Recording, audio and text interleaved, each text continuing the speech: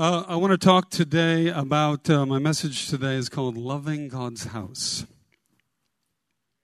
Loving God's House. Last week we talked about loving my body, and we didn't mean so much my physical body, but I used that metaphor a little bit, that we want to love the body of Christ. Today I want to talk about loving God's house and how important it is that we love God's house, and that we're excited about God's favorite house. This is God's favorite house, and I was thinking about that.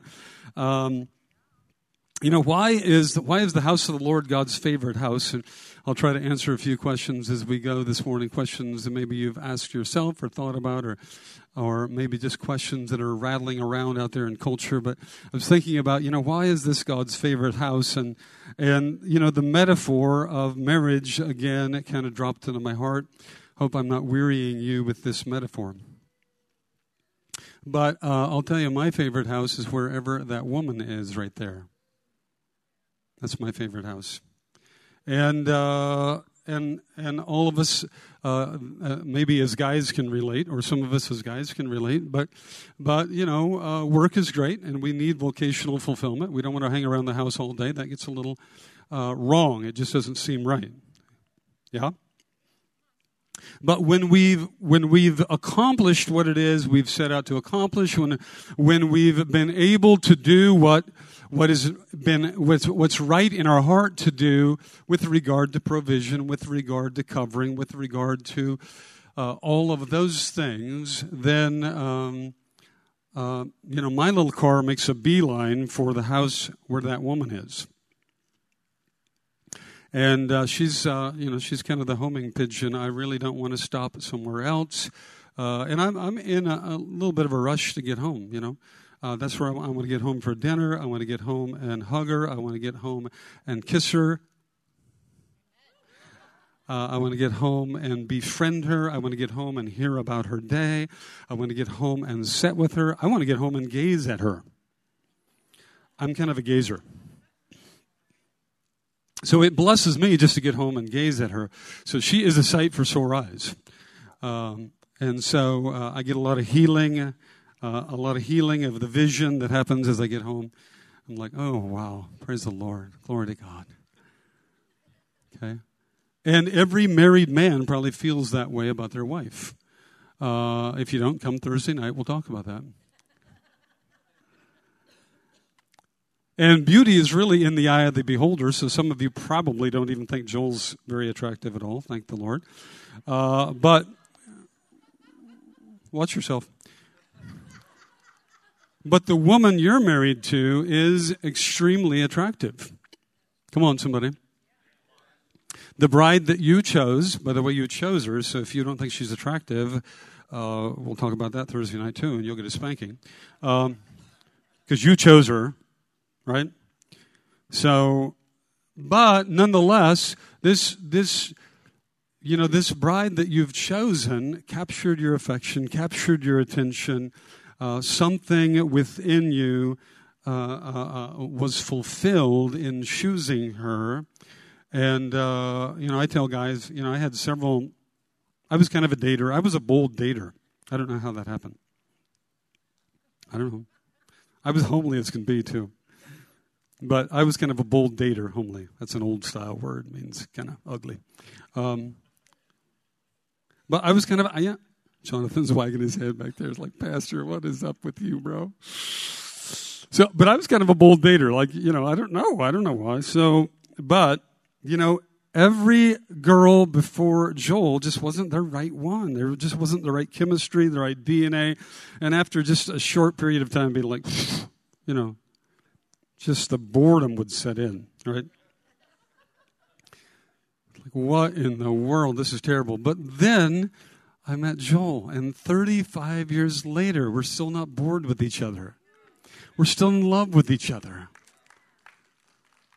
And her house is my favorite house. Wherever she's at, that's where I want to be. I think it's a picture. It's why this right here is where the Holy Spirit wants to be. This is where the presence of the Lord wants to be. Where 2 or 3 are gathered together in my name, I am there. I'll be there. I inhabit the praises of my people. When there's a plurality, when there's a gathering of people all at once, wherever the bride gathers, that's where the groom wants to be. He would love to just gaze at you. He would love you to flirt with them. He would love to just hang out with you. He'd love to spend time.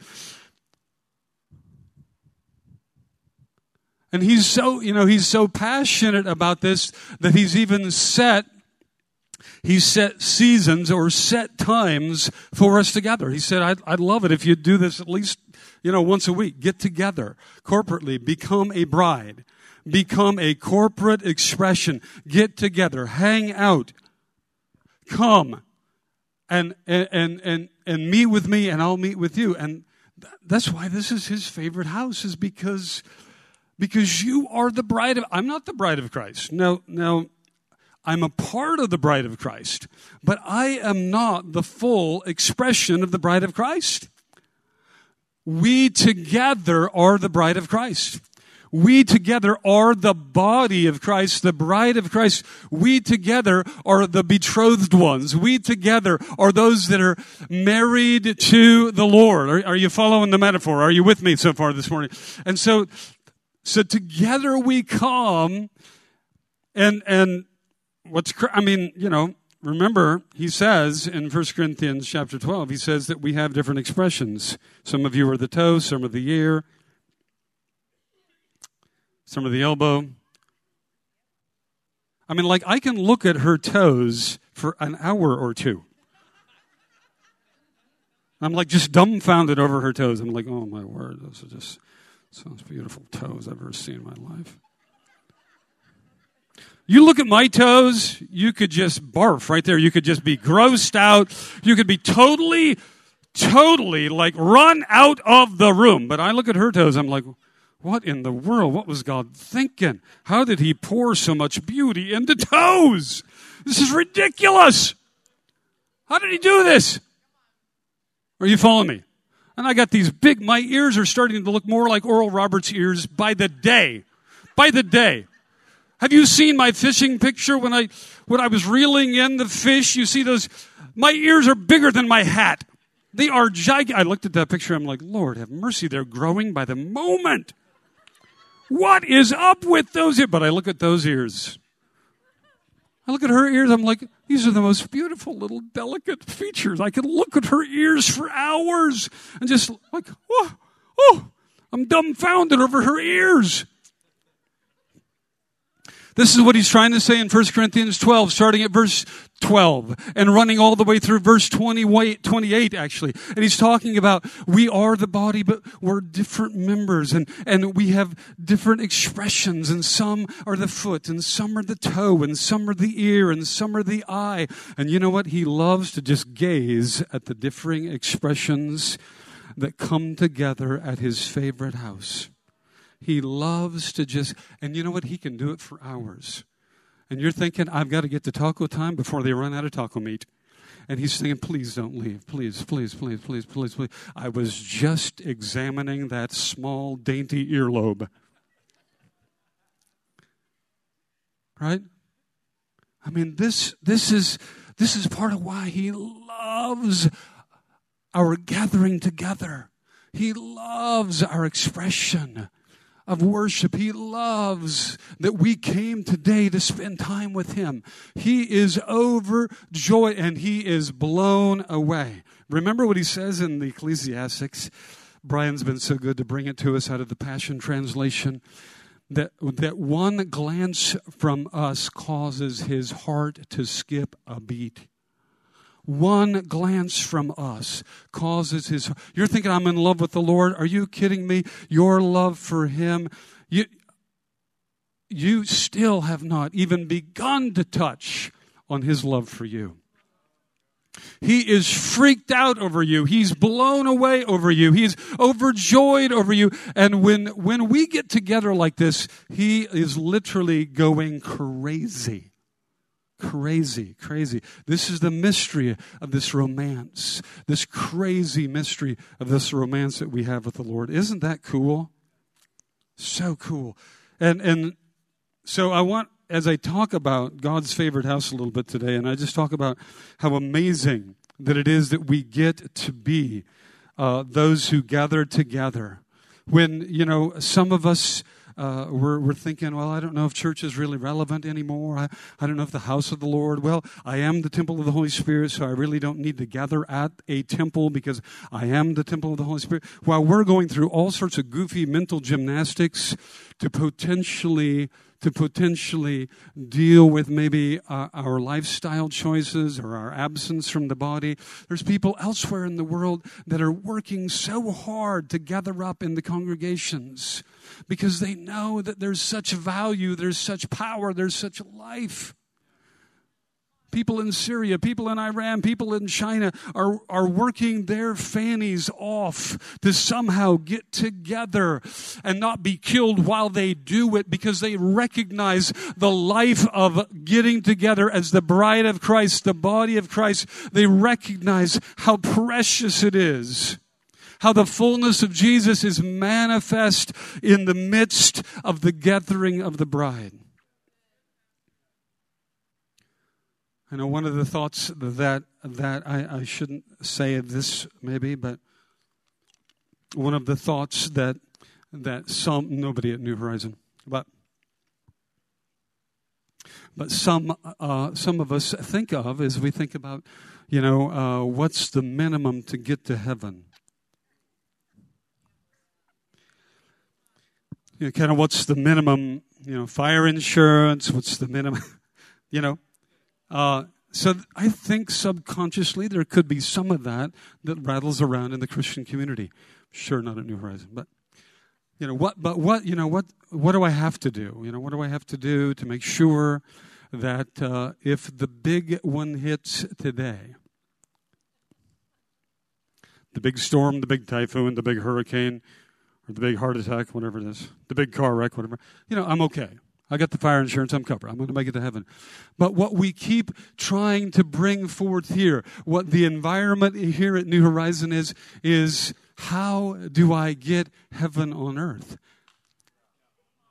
The question I'm always going to be talking to you about is not how do I get to heaven, but how do I get heaven on earth? And this is why some of the things that we talk about, I think they carry a relevance maybe beyond our understanding. Because this is what God wants for us. If God wanted to sweep you away to glory the moment you got saved, He could have done that so easy. Just open the earth, your car would have fallen in. It would have been there's so many, there's so many ways to get you to heaven right away, right? If we would have just held you longer at the baptism service, right? So really, all we had to do was just, count to 30 instead of 3, right? Whoops! Oh, man, that extra 27 seconds. Well, I guess God wanted you home quick. The goal is not to get you to glory. The goal is to get glory to you.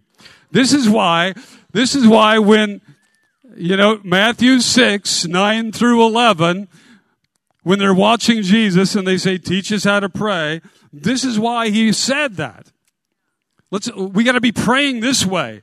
Thy kingdom come, thy will be done on earth as it is in heaven. This is Father's goal.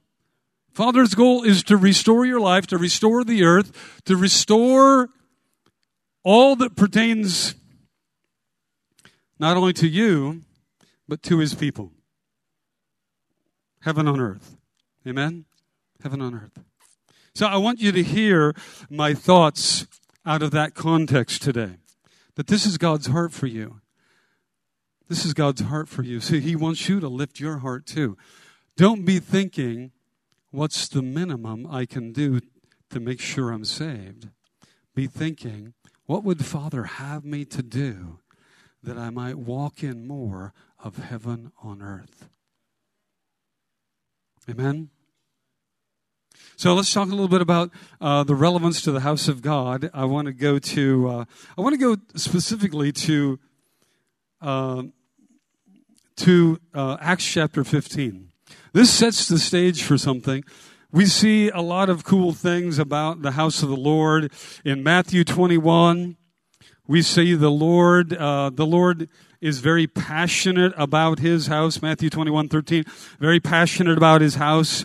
And in Matthew 21:13, there he says, my house shall be called a house of... Okay, so he's actually saying that I do have a house, my house is going to exist, and my house will be called a house of prayer. And he's actually referring to a physical gathering place that we could say metaphorically, okay, well, this house shall be called a house of prayer. But what he's referring to is the gathering of God's people. In context, he's referring to the gathering of God's people, and he's saying, this is going to be predominant about my house. In other words, you've seen Moses' house. You've seen what's happened with the house of Moses. You've seen the devolving and the degradation that's happened from Shiloh till now with Moses' house. But I'm starting a brand new house. And my house shall be called a house of prayer for the nations, for all ethnos, for all the people. This is Matthew 21. So there's some cool stuff where we see that there's validity to a house like we're receiving from, partnering with, enjoying today. There's validity to it, even out of the voice of the Lord. A couple other verses, and then we're going to go to, what did I tell you? Acts 15, right? Okay, so a couple other verses real quick. Isaiah 56:7. Even those I will bring to my holy mountain and make them joyful in my house of prayer. Their burnt offerings and their sacrifices will be acceptable on my altar. And this is where Jesus quoted from out of Matthew 21 when that happened. For my house shall be called a house of prayer for all the peoples. Okay, now I want to jump over to Acts chapter 15 because something really cool happened in Acts chapter 15.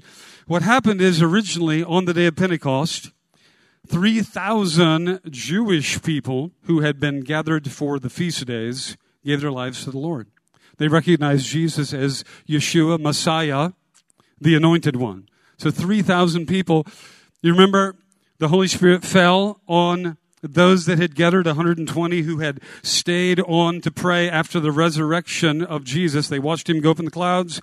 And then he said, don't leave Jerusalem with the message that you've received. Don't leave yet. But tarry until you receive the outpouring of the Holy Spirit, the promise of the Father. It was the promise out of Joel chapter 2. So they tarry and they continue to just kind of wait on the Lord and pray. And the Lord chooses to pour out his Spirit on the day of Pentecost, which is exactly the same day that he met Moses on the top of Mount Sinai to give him the law. So as the Jewish people are celebrating the giving of the law and the meeting with Moses, and by the way, coming into that, they said, you go up on the mountain, but we don't want anything to do with that. It's too fearful and dreadful for us. You go be our representative and then just come back and talk to us about it. So God's breaking that down, and God's saying, from now on, I'm going to pour out my Spirit on all people. There was a people that said, we don't want that. We don't want that power. But God's saying, now I'm going to pour out my Spirit on all people, sons and daughters. They will prophesy. They will have dreams and visions. Yes? Remember? This happens on the day of Pentecost. So the Jewish people are celebrating the giving of the law on the top of Mount Sinai. And as they're celebrating it, the Holy Spirit comes with a rushing, mighty wind and fire, the same thing that happened on top of Mount Sinai. And now it comes upon those who've gathered in the room, and they begin to prophesy the goodness of God, and they begin to speak in languages they haven't learned, so that those that have come from 120 nations are suddenly hearing the glory of God in their own tongue.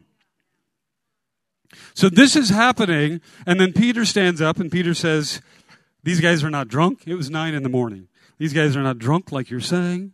They all thought they were drunk. But this is the fulfillment of Joel chapter 2. The Holy Spirit is being poured out. So he preaches a good sermon, and 3,000 people give their lives to the Lord that day. It says in Acts chapter 2:38 that their hearts were torn and they said, "What must we do?" And he says, "Repent, be baptized in the name of Jesus." And so they repent, and there's this conversion. Now that begins the conversion of the Jewish people, but then we get over to Acts chapter 10 and Gentiles start getting saved. So this starts blowing them away. They start freaking out.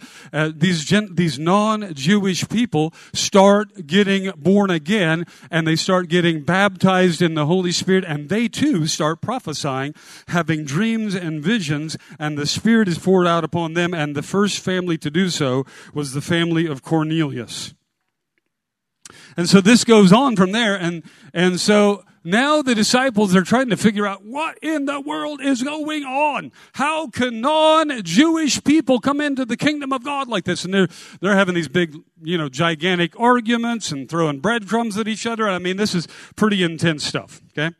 And so they have kind of a council, and Acts chapter 15 gives us an overview of that council. And they're having this council, and they're like, what should we do? And what should we do with them? And what should we tell them? And should they get circumcised? And what in the world? And so they're freaking out over this, and they're having a big talk. Okay? And so let's pick it up at verse 12. You okay? Whew! That was hard work. So the whole assembly became silent as he listened to Barnabas and Paul tell about the signs and wonders God had done among the Gentiles through them. When they finished, James spoke up, the brother of Jesus, and he said, "Brothers, listen to me. Simon Peter, has described to us how God has first intervened to choose a people for his own name from the Gentiles." So now Peter was the one that was sent to Cornelius. Now the words of the prophets are in agreement with this, with what Peter just told us about Cornelius and those that are coming to the Lord. And this is what the words of the prophet said. Verse 16, "After this I will return and rebuild David's fallen tent." Tabernacle. The word tent there, I don't know what translation you've got, but what translation are we showing up on the screen, by the way? Oh, tabernacle. Yes, that's good. All right, that's pretty good. Okay, so, after this I will return and rebuild David's fallen tent. I must have the NIV, you must have the New American Standard. I don't know what you got up there. "Its ruins I will rebuild, and I will restore it, that the rest of mankind may seek the Lord, even all the Gentiles who bear my name, says the Lord, who does these things known from long ago.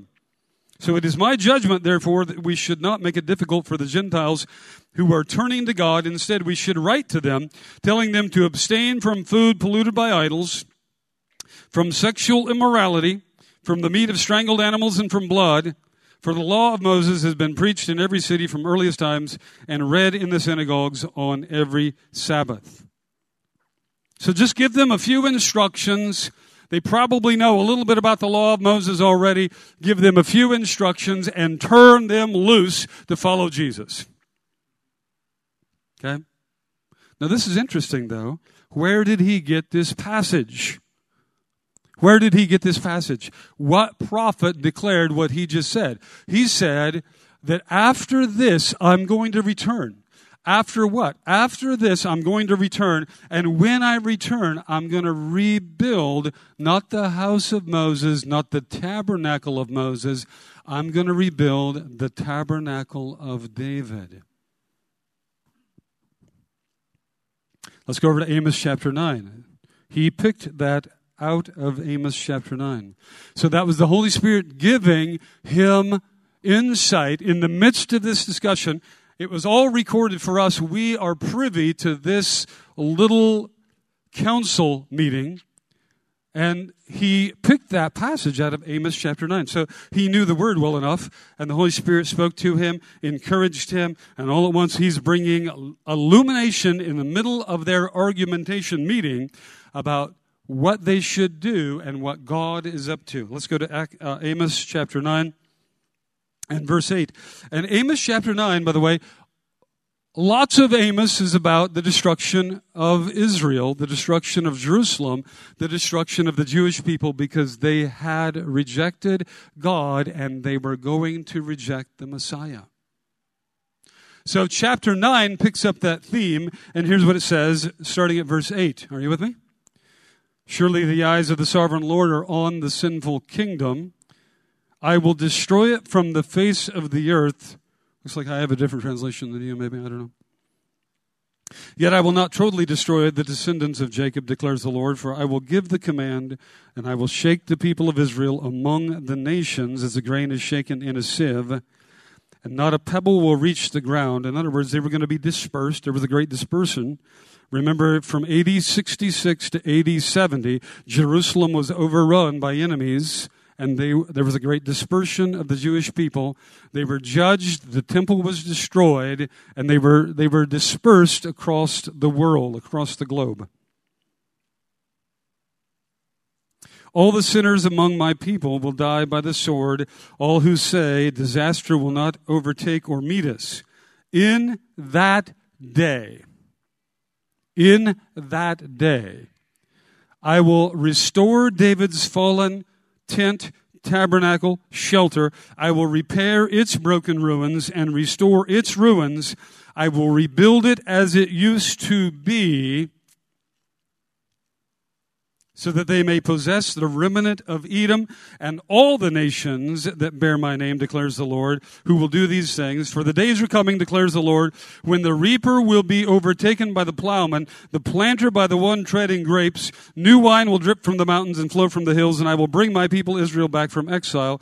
They will rebuild the ruined cities, etc., etc. So he's giving us a glance way into the future. So we have a near perspective and then a far perspective. The near perspective is this. When God was all done with the final divorce of Israel, of the Jewish people, of which we have the 7 woes of that divorce in Matthew 23.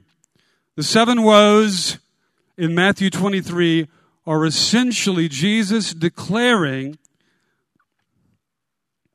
the declaration of judgment that will come upon Israel due to them divorcing God.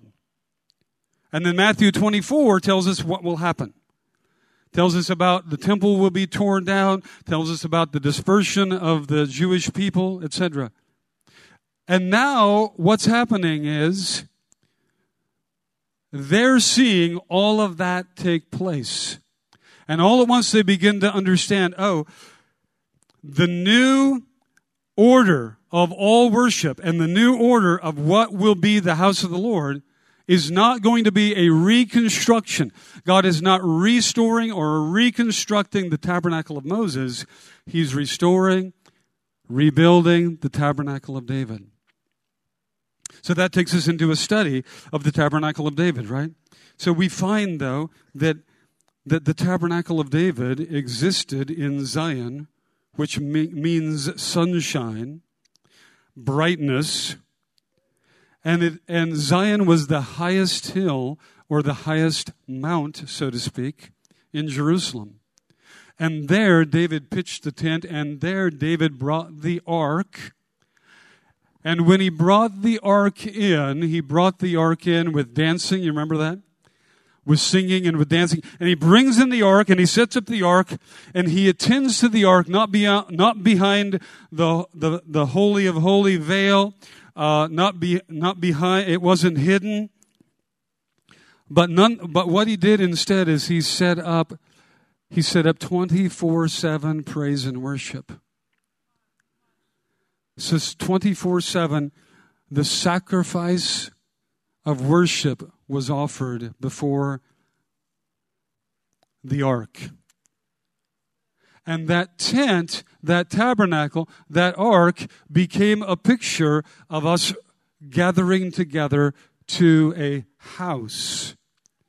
It became a picture of God calling us to a house, calling us as a people, calling us as a bride, and removing from us, or actually accomplishing on our behalf the requirements of the law, that we could come in as those who just love Him and have given their lives to Him. That became the model. And that tabernacle is what we are a picture of. This right here is not to be a picture of the Mosaic tabernacle. This is not to be a picture of the tabernacle that was set up in Shiloh. This is a picture where the Holy Spirit is right out in the open. He's not even behind a veil. He's right out in the open. He's right here for us to taste. He is here to manifest the presence of Jesus freely to us. All we have to do as we gather is we come with hearts that love Him, and we come to offer the fruit of our lips, Hebrews says. The fruit of our lips, the sacrifice of the fruit of our lips. We gather together, and this is that picture that they saw developing. Okay, we're not going to send all these Gentiles to the synagogue. We're not going to send them to Sabbath churches. We're not going to send them to where they've got to be circumcised and they've got to fulfill all the laws of the Sabbath. We're going to do something brand new and fresh. God's doing something brand new and fresh, and He's raising up not the Mosaic tabernacle, but in this time and in this day, as one fades off of the scene, He's raising up a brand new, but it is already been set in motion by the typology of David. This is why the Psalms are so important. This is why so many songs have come out of the Psalms. This is why the writings of David are so relevant and rich and real. This is why we understand that we are the people of Zion. God is raising up Zion. This is a house of Zion, and we are a people of Zion, and we come together in a metaphoric picture of those who gathered at Zion with David. Isn't that cool? Isn't that fun? Woo! It's interesting, but, there's so many cool blessings that come out of that, by the way. So many cool blessings, because he says that if we will do this, if we'll just come and freely partake of the Lord, if we'll come and just establish a place of worship, if we'll come and we'll just honor Him with our hearts, then He will cause the rest of the nations to seek the Lord and to find Him. What we do here together in this expression of Zion, this restored version of David's tabernacle, what we do here has the power to reach outside of these walls and to bring life to the whole region. And as a bunch of these assemblies of Zion, and there's several hundred in our region right here, as a bunch of these assemblies of Zion are doing this, there's a sanctifying power, there's a grace that's taking place in our communities, in our region, wherein the presence of the Lord is welcomed to show His grace and His kindness. So Lord, we love this. We love this. We love this. Some practical benefits to the house of the Lord. And I want to read this out of Psalm 92, and then we'll finish with just some practical benefits of the house of the Lord. Psalm 92:13, actually verse 12, I love it. The righteous will flourish like a palm tree. They will grow like a cedar of Lebanon. Planted in the house of the Lord, they will flourish in the courts of our God. They will still bear fruit in old age. They will stay fresh and green, proclaiming, the Lord is upright. He is my rock, and there is no wickedness in Him. Now, that's interesting, because I think that as we find ourselves planted in the Lord, there's all sorts of benefits tied up in that, but as we find ourselves planted in the Lord, that is, we put down roots, we draw our life from the house of the Lord, we're nourished out of the house of the Lord, it also affects our perspective on God and our perspective on life. And we end up saying, you know what, there's goodness in God. There's no wickedness in God. There's goodness in God. It's washing, this relationship we have with the house of the Lord is washing our hearts with wisdom from above so that we see the goodness of God and we name Him as such. God is good and there's no wickedness in Him. Amen? 6 practical benefits that come from being planted in the house of the Lord. I'm going to go super fast and we're going to close. I'm going to ask the band to come up. Number one, there's a commanded blessing. There's a commanded blessing. Psalm 133. When we're a part of the house of the Lord, when we're unified under authority, under the authority of the Lord, that there's a commanded blessing that goes beyond our understanding. I wish I could go on and on about this because it goes beyond our understanding, but yet if we enter into it, we'll see that it transpires. Number two, there's safety in covering. We get to participate in the victories of apostolic leadership.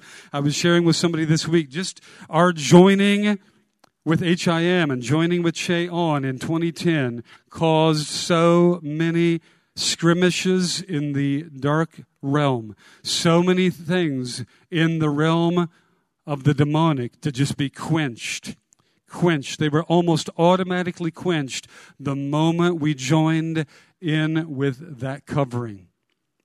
There's something rich about joining with the house of Zion. Number three, God grants authority to those who are under authority. So as we come under authority and we just say, I want to be a part of this. I want to be fed here. I want to grow here. I want my life source to be here. God grants authority to those who come under authority. Number four, there's soundness of doctrine that comes. In a healthy corporate setting, there's protection for soundness of doctrine. This is Ephesians 4:11. We come into a place where the gifts of God are made manifest, where teaching is good, where two or three are gathered together. There's counsel, there's wisdom. This is part of what God has for us. Number five, there's ministry expressions that we don't have. There's ministry expressions that we don't have.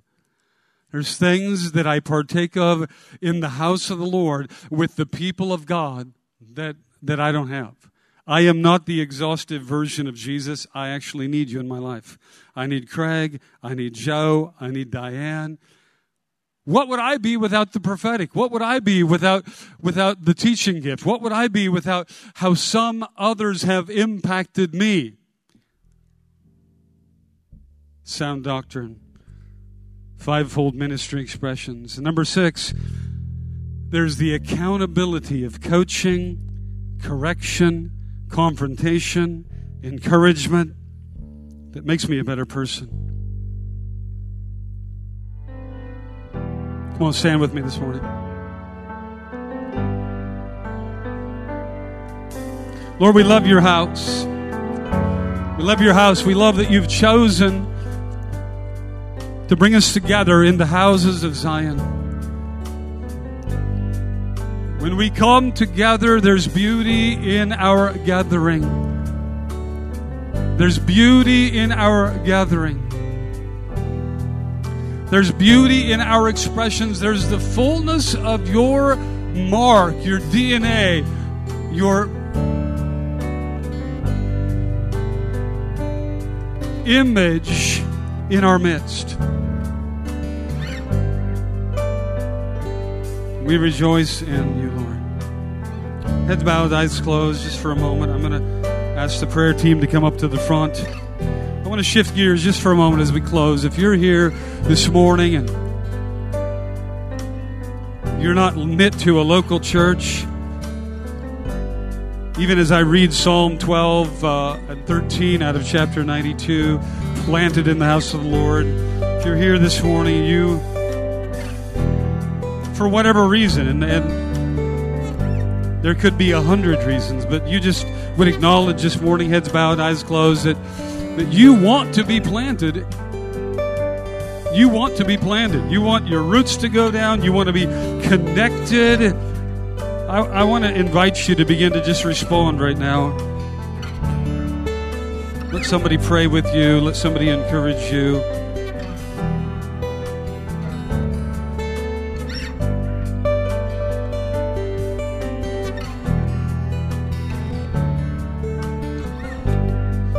Lord, we just overthrow bitterness, disappointment, discouragement, isolation. Any influence that's kept us from from planting our hearts, our lives in a local expression of Zion.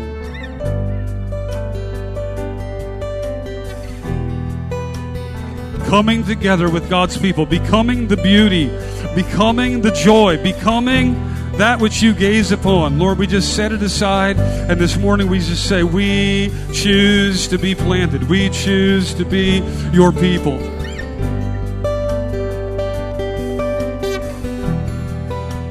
Eyes closed, just another moment. I'm going to ask this morning, if you're here this morning, giving your life back to the Lord, if you've been distanced from Him, you've let some things come up in your walk, I want to invite you to begin to respond. He's so anxious to wrap His arms around you. He's offering mercy this morning and not judgment. If that's you this morning, you're giving your life back to the Lord, or maybe for the first time, just saying, I want to know the Lord. I want to dwell in the house of the Lord. I want the satisfaction of knowing Jesus. I want the fullness of God in my life. I want to know sins are forgiven. I want to know that I'm shame-free and guilt-free, that I'm on my way to a heaven-on-earth life. If that's you, just invite you to begin to respond as we close. We're going to close with a worship song this morning. Lord, we just declare your benediction of grace on your people. The richness of knowing you, the richness of Zion, the richness rejoicing in who you've made us to be. Let us be a bride that thrill over giving you a thrill. Let us be a bride that look forward to every corporate expression where we can come together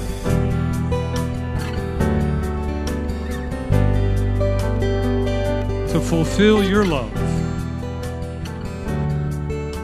We thank you for it. We declare your grace over every heart and life. In Jesus' name, let's worship as we go this morning, church.